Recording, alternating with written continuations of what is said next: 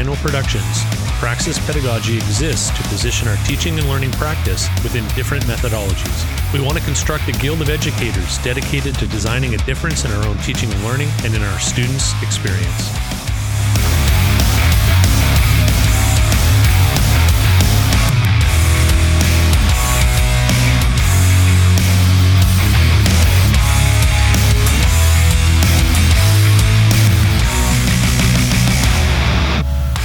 Hey everybody, and welcome back to Praxis Pedagogy Podcast. This is episode 64, where I sit down with Gregg Peel, who is a welder and program head at Durham College all the way out in Ontario. And we talk about his experiences getting into the trade. What does a welding trade look like in Ontario? We talk about his transition from being a part-time instructor to a full-time instructor, and actually developing the welding program started way back in 2013 with just him. And now in 2021, he has a faculty of 19 welding instructors, plus himself as a program head, based on 3 basic but powerful mission statements. He wants to have excellence in his faculty, in his facility, and also in his curriculum. You're going to enjoy this one. Sit back, relax. We'll catch you on the other side.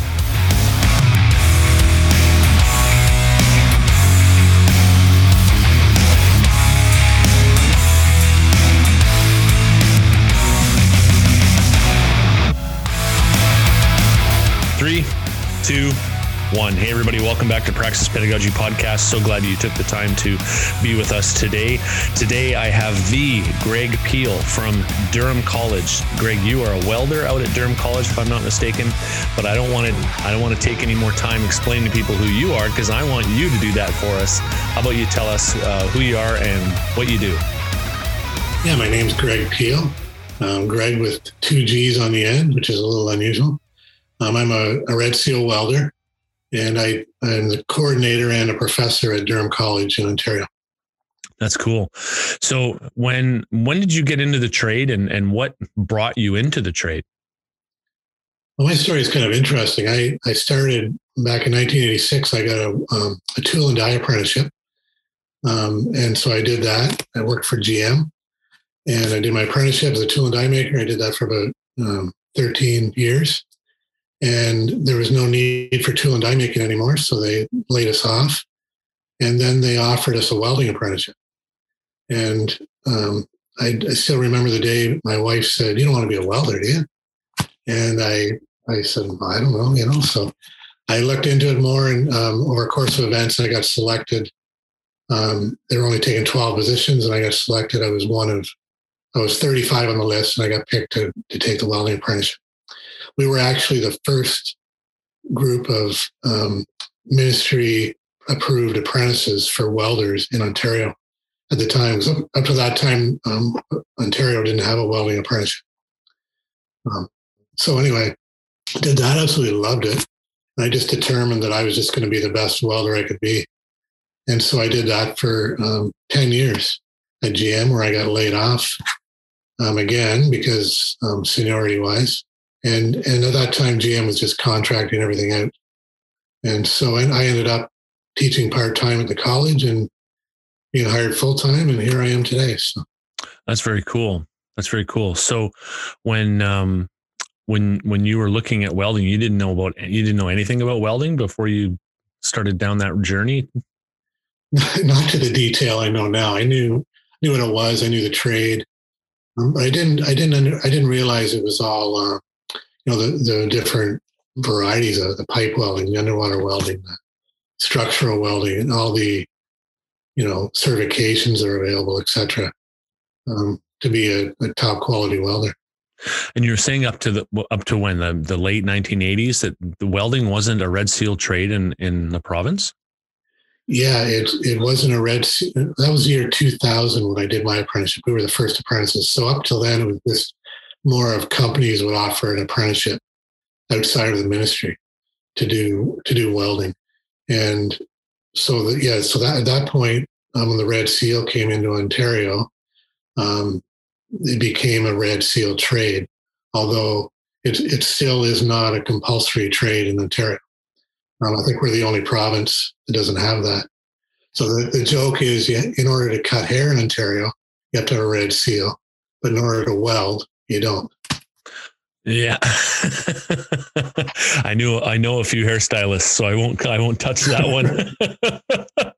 But that just seems just amazing to me that, the province of Ontario, huge history of manufacturing and steel production and the whole thing, right? Like when you think about Canadian steel, like you think of like Hamilton, right? Right, And right.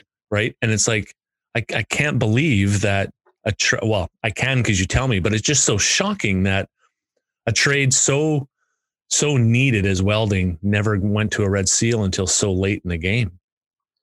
Yeah, I agree. And I mean, it's something I know when I did my apprenticeship that I just decided I'm going to get my red seal regardless.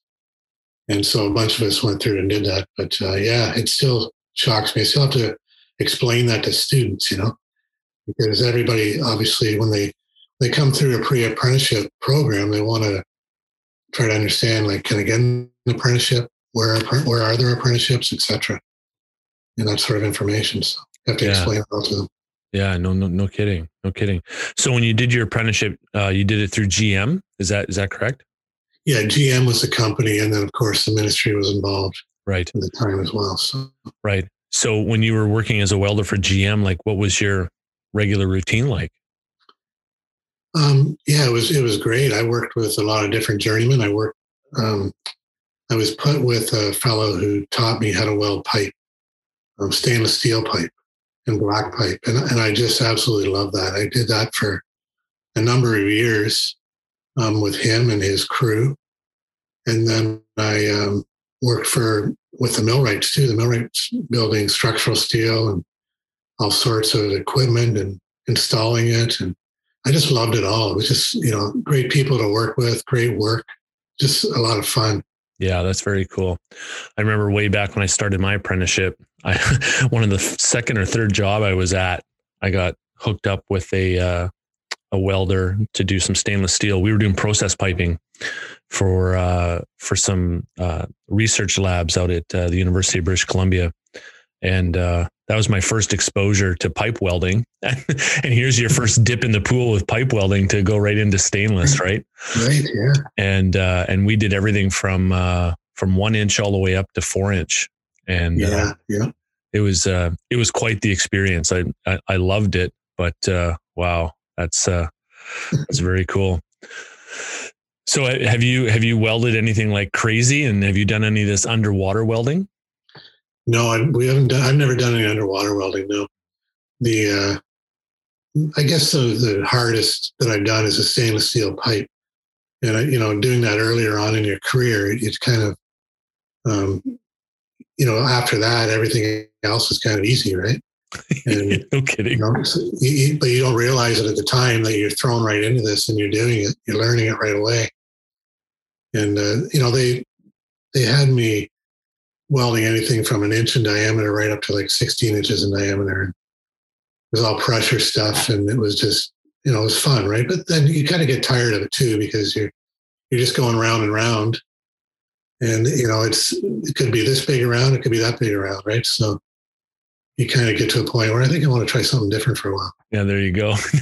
Rolling those 90s just kind of loses its luster after a few right. Sticks, right? Exactly, right.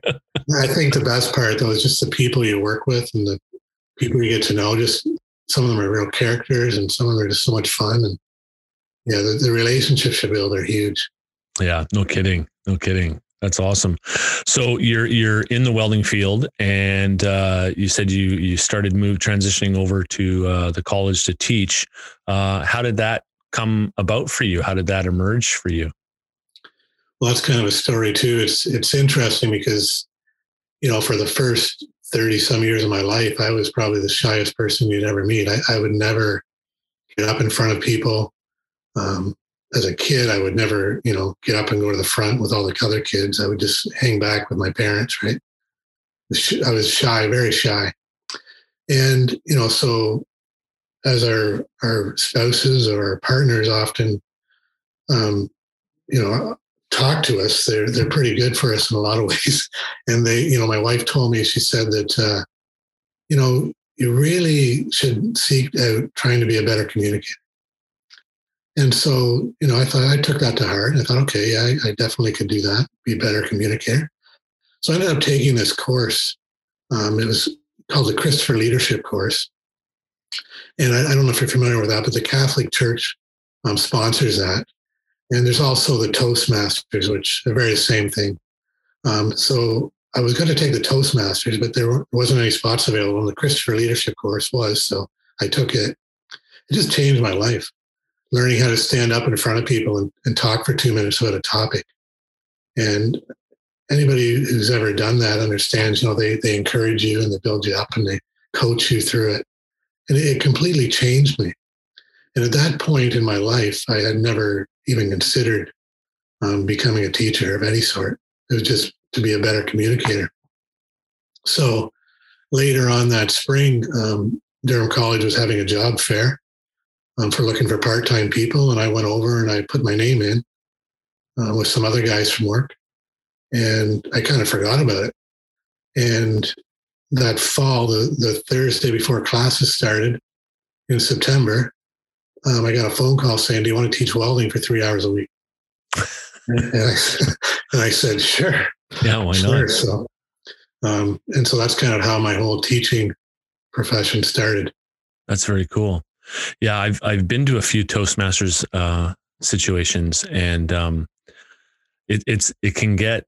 I felt uncomfortable the first couple of times when they start critiquing how you said, not the content. Like the content was almost irrelevant, right? But it's like you need to say this more. You need to inflect more here. You need to use more pause here. And I tell you, the first couple of times that happens, I'm like, hey, wait a minute. Like, who are you? Right? Was that uncomfortable for you too? Because I can imagine, like, I'm not a shy person, and so going through that was like, oh, okay, this is not what I signed up for. Right. That's funny. Wow. Good. So, okay. So you're teaching 3 hours a week. What was that like for you at first? Like what was your pretty nerve-wracking, right? Had the sweats going on, up in front of these, 20 or 40 students, and never have done that before. But, I just found at the college that it's just everybody's so encouraging, doing everything they can to help you be successful. And, if you completely blow it, nobody's going to come down on you. They're going to say, okay, we'll try again next week, and it was all about improving week to week. And I remember people telling me, like, just take your time when you're done to reflect on what you did right and what went well, what didn't go well, and improve it. And so that was a real kind of encouragement to me starting out, to kind of have that practice of reflection. Yeah, for sure.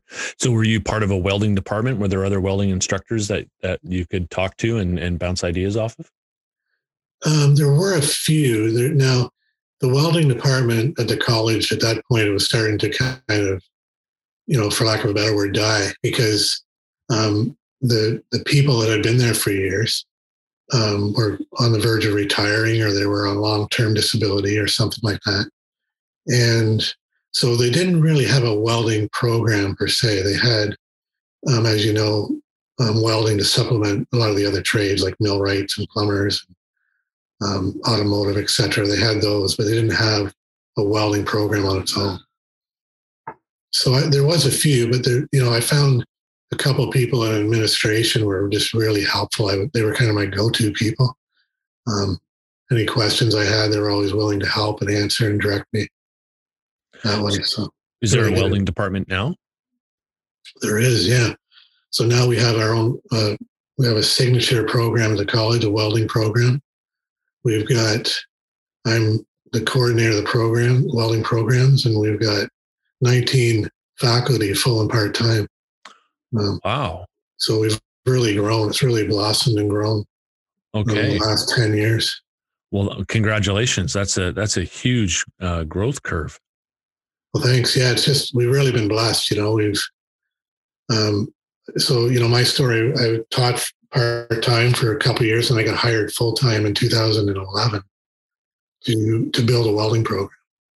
And I was the only instructor at that time. So I'm from just me to 19 now. So that's kind of feels good, Yeah. Like Yeah, no, in less than, what was it? You said 2013. So in less than 10 years, you've gone from one person to a faculty of 19 plus yourself as the program head. Yeah. Yeah. That's crazy. And to consider then that 13 years before that, the Red Seal had just come into the province. So you seem to have aligned quite well with all this, these steps that are coming out in the province. So in the last 20 years, you've seen welding go from just a C of Q kind of thing where companies and private welders around to now you have a full-fledged Red Seal program. Yeah. Yeah. It's really been fun ride. Like, when I started out, when I was given the task, like I didn't know anything about building a program. Yeah. Like, okay, I'll do it, but how do I do it? Right. And again, the college was excellent in providing support of every kind, like, just building curriculum and curriculum development and, all the details of mapping it. And, just every answer you needed, they had somebody who was an expert to help, which is so important, right? And so I remember I was hired in May of that year, and they wanted me to build a 1-year welding program, post-secondary program to start in September. So I spent 4 months in my office by myself. There's nobody else on campus. And I had the whole place to myself pretty much and just, building this program. Yeah, that's crazy. So yeah, we'll hire you in May. We want this thing to happen in September. And ready, set, go. Right. And so a few things that I kind of came up with, I thought, I don't know if I was reading leadership books or what I was reading, but I remember something made me decide to kind of have a sort of a mission statement or a guiding statement to help me. And it was just basically excellent in faculty, in curriculum, and in facilities. And I just thought, if I can constantly try to improve those three things, the program should be okay. Yeah. So name those three again: faculty, curriculum, and facility. Yeah. And just trying to constantly be excellent in those three. And it's really been good because we've got some like outstanding faculty. We've got a good mix. We've got younger guys. We've got older guys. We've got guys my age. I don't consider myself older yet. We've got diversity. We've got some females. And it's just very broad, right? What we have in our for faculty, and a lot of them are Red Seal. Some are working toward the Red Seal because in our signature programs, our post-secondary and our apprenticeship, of course, we require the faculty have the Red Seal to teach. Right. So for those who are uninitiated in the welding apprenticeship, can you kind of lay out an outline as to what that apprenticeship looks like? Like how long is it? What kind of ticket you're driving towards outside of your Red Seal? Because I know that there's 3 levels of tickets, and can you kind of give us some information on that? Yeah. So the welding apprenticeship is a 3-year apprenticeship. And so, you go through the 3 years, it's 6,000 hours. And as so you're going to learn all the processes. There's 4 main processes, but there's some other processes as well that are more specialty, like submerged arc and plasma cutting, etc. But you're going to learn everything you need to learn practically and theoretically as well. So you're going to do that over the 3 years. Once you're done that, then you're going to write your certificate of qualification. And then once you've passed that, you can apply to write and do your Red Seal. The Red Seal includes a test, a written test, multiple choice, and also about a 5 to 6 hour practical exam in order to pass and attain your Red Seal. So they've changed that over the years. They did that by 2017. They did the 5 to 6 hour national practical assessment. And so that falls in line with everybody across Canada now doing that. But, along the way, there's several certifications you can get, which is basically a standard of practical welding. and the Canada Welding Bureau governs that. And so every process has 4 welding positions you can be certified in. And the 4 welding positions are flat, horizontal, vertical, and overhead. And so you have to work through one at a time. So you have to pass flat first to get to vertical to get, horizontal to get to vertical, and vertical to get to overhead. And so a lot of apprentices, a lot of welders work to attain those. And you don't have to have any real experience in trying to get those. You just have to be able to do them. Right?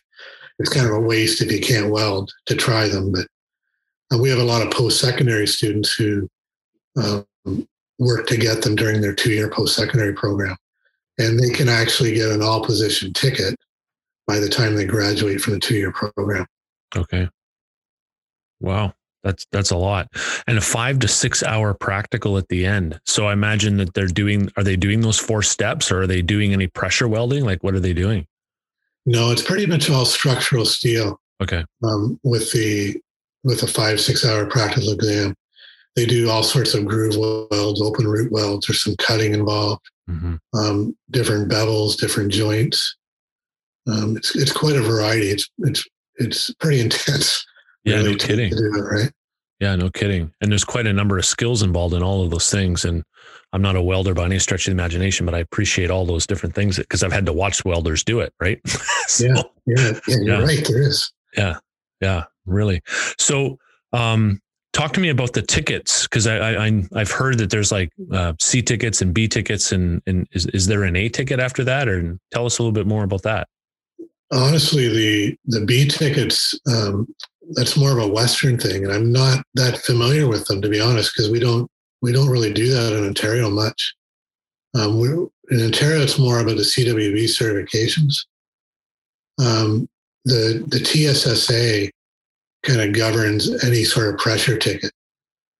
So any sort of welding we do that's pressure pipe or pressure vessels are all governed by the TSSA. And so they have procedures, et cetera, for that. And yeah, I can't say I'm overly familiar with the B tickets. And, that's really a West sort of thing. I often hear people talking about it. I've never really researched into it, what it is. It's kind of one of those weird things we do on the West Coast, baby. Right? Sure. I'm sure it's the same thing. It's just you peel back that top layer and it's like, yeah, it's the same thing we do. You just call it a different name. Yeah, good point. Yeah, very cool. Okay, so you're building this program from scratch. You don't know what you're doing, but you got lots of support.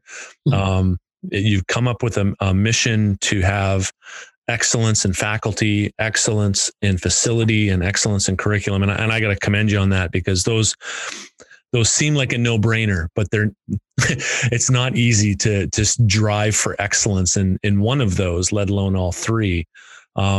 So tell us a little bit about the process of embedding that into your program as you're building it along. Yeah, I think it's just a matter of, I think it's a continuous thing. It's one of those things like, as a tradesperson, you're always looking to be better, right? And, I know that every tradesperson talks about, we never arrive. It's lifelong learning. We're always learning things. And I think it's the same with this is, we're never where we want to be, but we're always trying to get there, right? And so I think it's just having that mindset that, every year, there's a natural end of the year when we're teaching. So it's kind of a time of reflection. So what can we do to improve the curriculum this year? And how can we as faculty be better? What can we do PD? Can we do something else that makes us better next year? What can we replace in the shops? What do we need in the shops to make it better? And so that's kind of the mindset. And anybody we've brought in, I've been a part of that, as to bring in new faculty. And anybody we brought in, I've tried to share this with them so that everybody's kind of hopefully, thinking in the same direction. And so we're all collectively coming up with ideas of how to improve continuously. That's cool. So do you set time aside officially to go through those questions with your department? Yeah, more in a general sense. Yeah, we usually have a program meeting in the spring once our programs are complete, and we'll talk about this. And some people are into it. Some people, sometimes throughout the year, people will come up with, we should do this or we should do that. And some people, honestly, they're not interested. They just, go about their day and that's it. Right. And so, try to get people engaged as much as we can. But, this year we're doing a lot of improvements and a lot of changes. So it's good. Yeah. And for those who don't know, like welding is a very hands-on, very skill-based, practical trade. There's lots of theory in there. Don't get me wrong. I understand that too. But when COVID hits like a year ago, how does that affect what you were doing in your shops? Yeah, like for a while there, we couldn't have shops. So it was huge, right? And so we would carry on with the theory portion and try to clean all that up until things opened up enough that we could actually get back in the shops. Because, there's no way you can learn without actually doing it. There is virtual welding and that sort of thing, but it's just not the same. Oh, I see. You need to smell those fumes and feel those sparks, right? Well, there's just so much feedback that you're going to get from the wand or your stick, right? That you're just not going to, you can't simulate on a VR machine, right? Right, exactly. And so we ended up, we had to do a lot of catch up, and we did that. And then the fall we opened up where we could have, 20 people in the shop again, which is our typical class size. So that worked well. Then we had a lockdown from Christmas till about, I guess it was the middle of February. And so that we did cohorts where we had 10 people in the shop at a time, 10 students. So basically we could do 3 weeks and 6 weeks. And then now we're back to 20 again. So we're only about 3 weeks behind at this point. So yeah, it's been a real challenge, but we're working through it. Yeah. Logistical nightmare. Yeah, for sure. For sure. Wow. Good. So when you talk about having the right mindset to approach this continuous growth and improvement, what have you learned over the last 6 months? Well, I think the two things I've learned, like I got kind of thrown into the online teaching and I actually really like it. At that trade summit we did in the fall there, I learned a lot just about, I think one of the things that I came to the conclusion of there, that asynchronous teaching isn't bad. There seems to be a kind of a consensus that it's not the way we really want to go. We want to do the synchronous, right? But I can really see the asynchronous being really beneficial, and it's a whole learning on its own, right, for the student. But aside from that, I think the two things I really learned when I was doing my first classes were communication, for one, with the students, just really working hard at communicating with them and making sure they understood everything. And the second one was I learned a little later on was just to create a really safe environment for them so that they don't feel vulnerable. And I think by making myself vulnerable, I created that. And because a lot of them really open up and kind of, they turn on their camera more and they're more engaged. I found when I started doing that. So my format to start with was, it was a 2-hour class, so I would teach for 2 hours. And then I would see some of them on camera, they'd be like falling asleep. And I thought, okay, this isn't going well. That's right. And so I changed the format up where I teach for about 15, 20 minutes every hour. And then the rest of the time, I work through them with some questions or activities. But I found during that time, I would get telling stories about myself, about my experiences. And it really seemed to help them open up as well and feel more comfortable. And so I kind of learned that from teaching online. That's very cool. Very cool. So what are you looking forward to in the next 12 months? Oh, I'm looking forward to getting back in the classroom. I like being in the classroom and walking around and talking to students and, you know, just, you know, just being face to face with people I think it's a lot healthier for everybody. Um, I just really enjoy that part of it, you know, getting to know them and, you know, building that relationship with them. Yeah. Do you get to track with them throughout their program? Yeah. I'm often visiting them in the shop when I can. I just come by to see how they're doing or see what they're up to. And yeah, so I'll keep in touch with them online once in a while. I'll put out my cell number if they want to contact me or whatever. And I just tell them as long as you don't abuse it, you'll be okay. And you know, it seems to be good. There seems to be a connection there.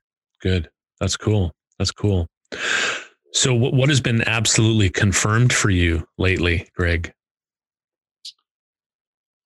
I think the one thing is that, you know, being virtual teaching isn't that bad.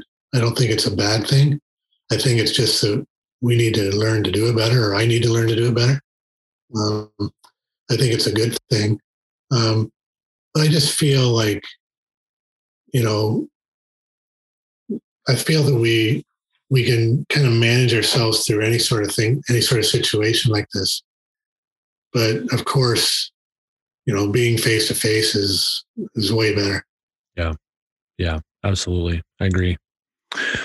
Well, Gregg, it's been a total pleasure to have you on the show. And thank you for taking the time to be here. And I know I've learned a few things, which is always a good thing. And as we wrap up, I have 5 fab questions that I always ask my guests at the end. And are you ready? I think so. Okay. All right. So, Gregg, what's your favorite food? Burgers. Burgers. Burgers. Yeah. Oh, yeah. Good deal. What's your favorite topping on a burger? Because I've had burgers as an answer a couple times. Well, you know, the caramelized onions, right? Oh, yeah. Yeah, caramelized onions, bit of ketchup, a nice fresh tomato slice, some lettuce. I'm good to go. Good to go. Favorite movie or TV show? Oh, the Bourne movies. Bourne? Oh, I've watched them. I don't know how many times. I never get tired of them. That's awesome. What kind of music you listen to? Oh, a whole variety, really. I just love the classic 70s rock, 60s rock. I love that sort of thing. Okay. You like a Led Zeppelin guy? Some of it, yeah. You know, just some of that stuff I think I really enjoy because a lot of those albums tell a story, right? Whereas nowadays it's just one song and you download it and you listen to it and that's it. So.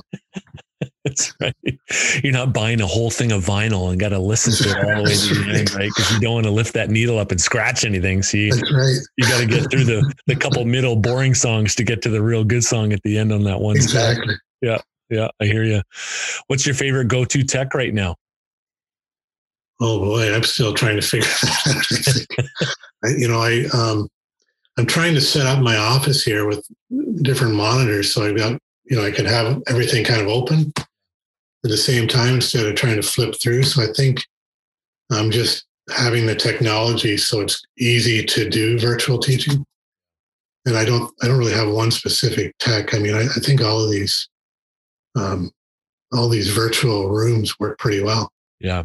Yeah. What are you using for your online teaching? What platform? I'm just using a Desire to Learn, the virtual classroom, Bongo. Yep.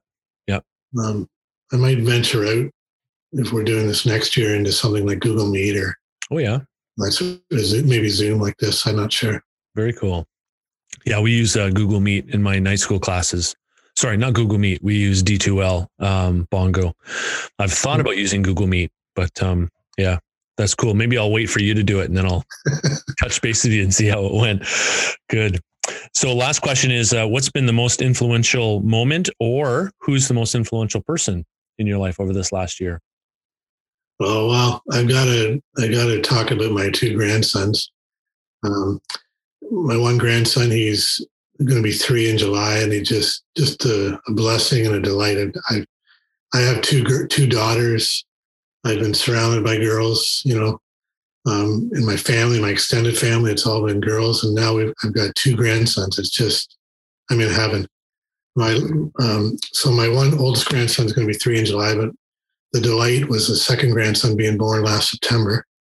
And so I've got 2 boys to do all sorts of good things with as I get older.